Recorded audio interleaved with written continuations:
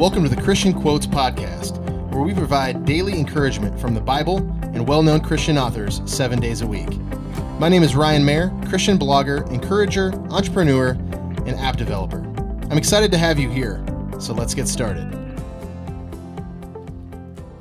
What's up, everybody? It's Ryan Mayer, and welcome to episode 6 of the Christian Quotes Podcast.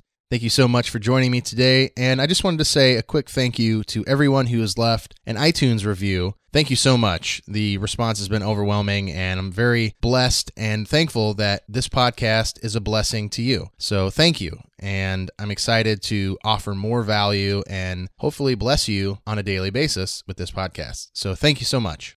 Now on to today's quote from Pastor Mark Driscoll, and he says, "Study the Bible like a soldier on a mission, not a scholar on a sabbatical." One more time. Study the Bible like a soldier on a mission, not a scholar on a sabbatical. Okay, let's break that down real quick. What does he mean by that? A scholar on a sabbatical. What does that mean? A sabbatical is a period of time that is granted to a college professor or, someone in ministry. After 7 years of straight service, they allow you to have this paid time off, so to speak, to go refocus and to study and to go get back to zero, so to speak, before you jump back into your full-time duties. So we don't want to study the word like that every 7 years and only on these special times. We want to study the Bible like a soldier on a mission. And that really strikes a chord with me because I was in the Army National Guard for 8 years as a military police sergeant. And we would go in 1 weekend a month and 2 weeks during the summer for training, and that was the normal training schedule. But if a unit got deployed and they were going to go on a mission, they would have to go in and train every single day for many, many months ahead of time before you can even leave on the mission. And that is the way that we're supposed to be reading our Bibles. We're supposed to be going there every single day, looking to it for wisdom and for God to speak to us, for instruction, for training.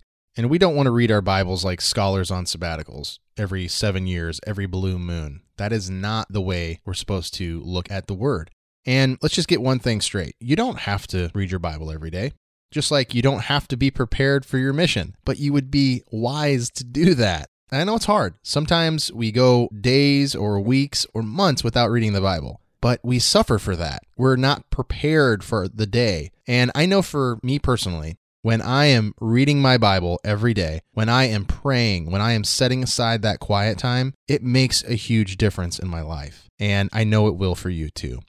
And today's awesome resource is the Blue Letter Bible app for iOS and Android. You can actually go to blueletterbible.org and use it on the website. But this app and website is so cool because you can go and look up specific Greek and Hebrew words and find out exactly what they mean. And so you might be reading a specific translation and you're like, okay, what does this word mean? How come these two different translations are different? And so you can go in there yourself and see exactly what this Greek and Hebrew word means in lexicons and concordances and interlinears, things like that. So if you really want to dive in deeper, this is the app that you should get. And it's free, again, in iOS and Android. So you can go right to Google Play or to the App Store and search for Blue Letter Bible.